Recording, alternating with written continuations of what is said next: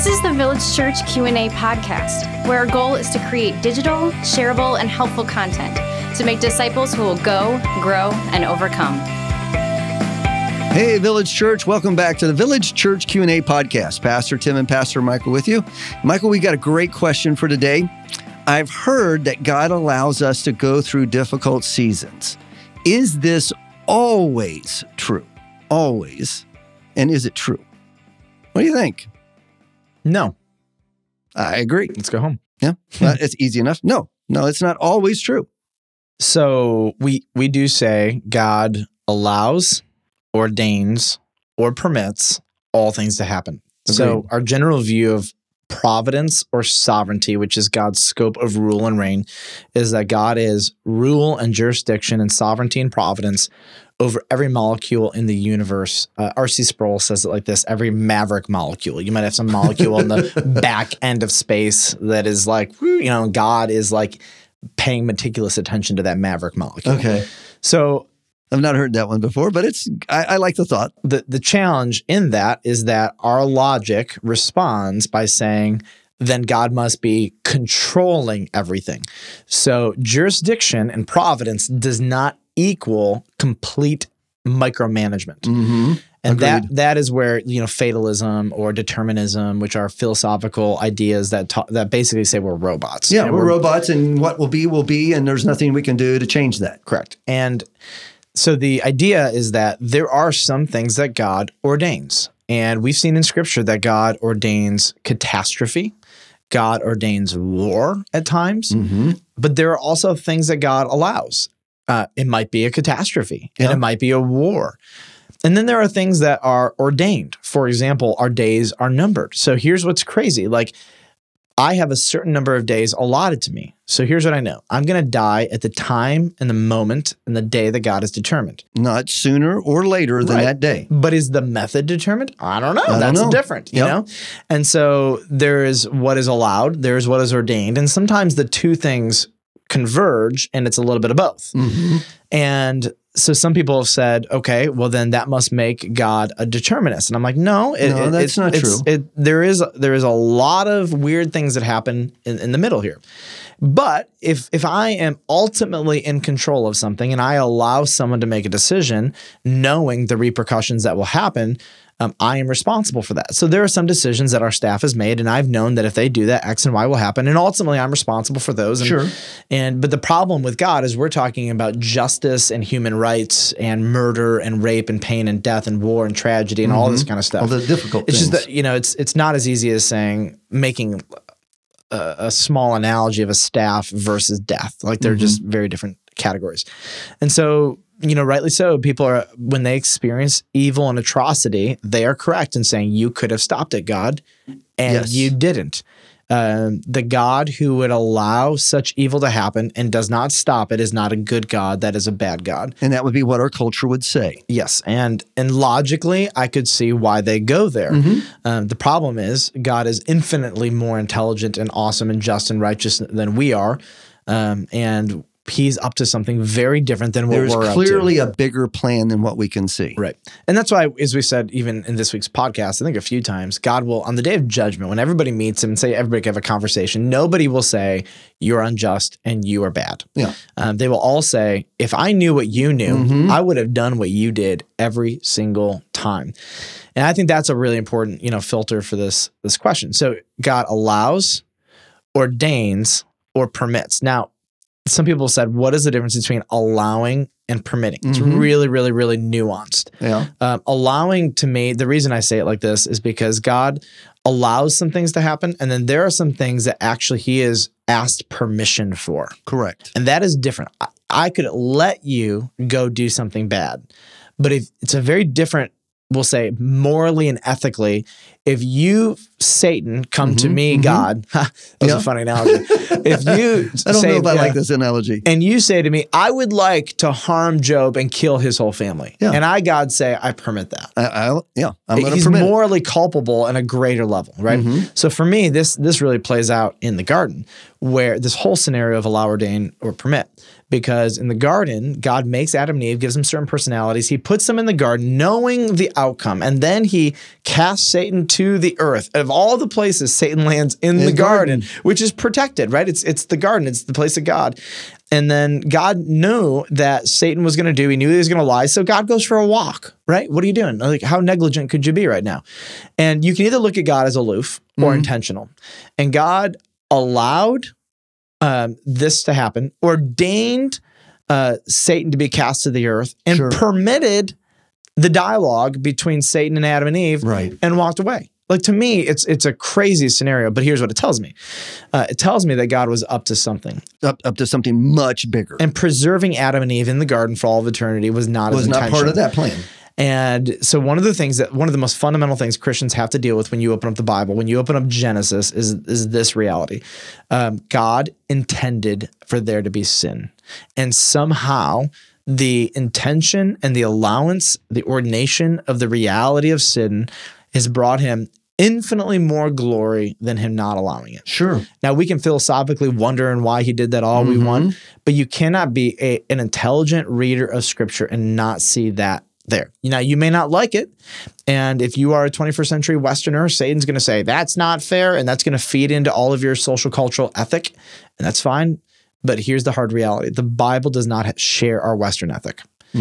God is seen as good and right and just, and he is not the one who is acting out these things. So like, it is fair to say, you think of atrocities like murder. Does God ordain murder? The only murder God has ordained is the execution of Jesus. God allows murder, maybe even permits murder. That's very different than ordaining murder. And again, people who are on the receiving end of these things, you're going to have to come to grips with the fact that God could have stopped everything, and he didn't. And we don't know why yet. We have some good ideas. We have some hunches.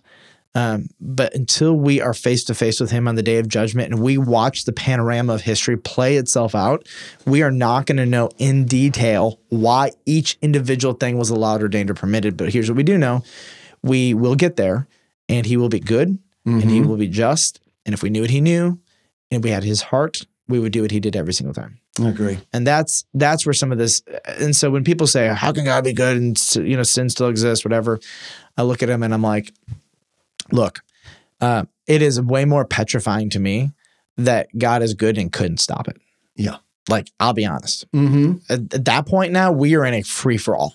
And who's going to win? Satan, God, oh my goodness. It's like, how much power does he really have? And all of a sudden, I have more power than God. God can't intervene in my life. And they're like, well, no, God has relinquished authority for that. I'm like, that's even more evil, like, come on.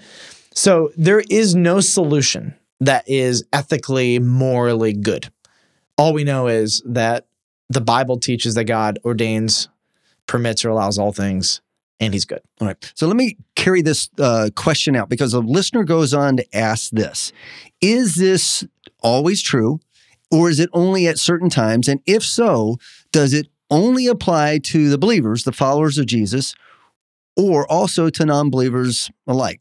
So what we're talking about here is clearly we're talking about how God works in maybe a believer's life, but is it the same way that God works in a non-believer's life? Life, not wife, not life. I break this into three categories. So if our audience doesn't agree with my theological worldview on this, then awesome. But so there are believers, there are future believers, and then there are non-believers. So believers, God is working out all things for their good. The angelic realm exists to be ministering spirits for the saints. All things are working out. And at the end of the day, we will see that God was orchestrating our lives, our communities, our families, and our history for our good. Correct. How all that's going to play itself out, we just have to trust God in that. Then there are people who are going to believe. These are the people that God has predestined. If you're an Arminian, fine. He knew that they were going to believe in the future, right? So good. So then these are the people that God is still working things out for their good, but he is orchestrating their story in a very different way. And so God eventually, when it's all said and done, they're going to see why he didn't intervene in their life when they were 4 or 40 or 30, why he waited. All that's going to make sense. Yeah. And then there are those who are unbelievers. And God is still allowing, ordaining, or permitting all things in their lives as well, but it's not for their good. It is not for their future salvation. It's a very different motive. And yes, I would just say, I agree. The motive is different. God's perspective and emotion toward each person is very different. And we treat people out of our perspective and our emotion of them. And so is he allowing, ordaining, or permitting? Yes, but just with different attitudes. And the reality is that many times God will use some form of tragedy, what we would humanly speak of as a tragedy, to drive us to our knees, drive us to God, and to cry out to him and say, God, please help. Please intervene in my life. Please show me your goodness. And there are those that come to God because of that. And then there are those that have a tragedy, a life circumstance that's very difficult, and they choose to harden their hearts and get further away from God. I think where we have to kind of land on this is, if you currently don't like God or Christianity or the Bible because of, it's called theodicy, how can God be good and allow bad things? Nothing will change your heart but God himself. And so I have no intention of making this feel better for you, because I can't. I don't have jurisdiction over your heart. I can't change the accumulation of 20 or 30 or 40 or 50 or 60 years of Western ideas into your brain. Only God can do that. Only God can show you a better, more accurate way to think. And this is where it requires faith, which is the gift of God. If you are a believer, you have the Holy Spirit, you have faith, you know that God is up to something. And in the moments of these difficulties, it takes faith, and it is hard, and we have to fight for faith. And as you come out of the tragedies, your faith grows. You're more prepared for the next more difficult tragedy, right? But we know deep down inside that this is going to be good. We know that when we're on the other side of life and we look at the glories that we receive on that side, we're going to look back and we're going to see what God was up to, and it's going to make sense. We will be satisfied. Our doubt or concern about God's ethical goodness or badness is going to be quenched forever. We will know that he is good and right. And so I want to be clear, like, this isn't an episode that you send to your non-Christian friend and you're like, see, this is how you defend theodicy. This is how you defend God's goodness in light of sin. No, nothing will help them except for God himself. And I would tell that person, you need to beg God, if he is real, you want to see this from his perspective. Yes. You want faith. Beg him for it. And if you are genuine and sincere and ask him for it, he will give it to you. Not in the way you expect it, but he will give it to you. That's right. Well, listeners, thanks for joining us today. Please come back next time when we answer the question, how are we to interact with those who seem to be vehemently disagreeing? Vehemently. How can I not say this? How are we to interact with those who seem to vehemently? Vehemently. There we go. Maybe you disagree with our Christian worldview. All right.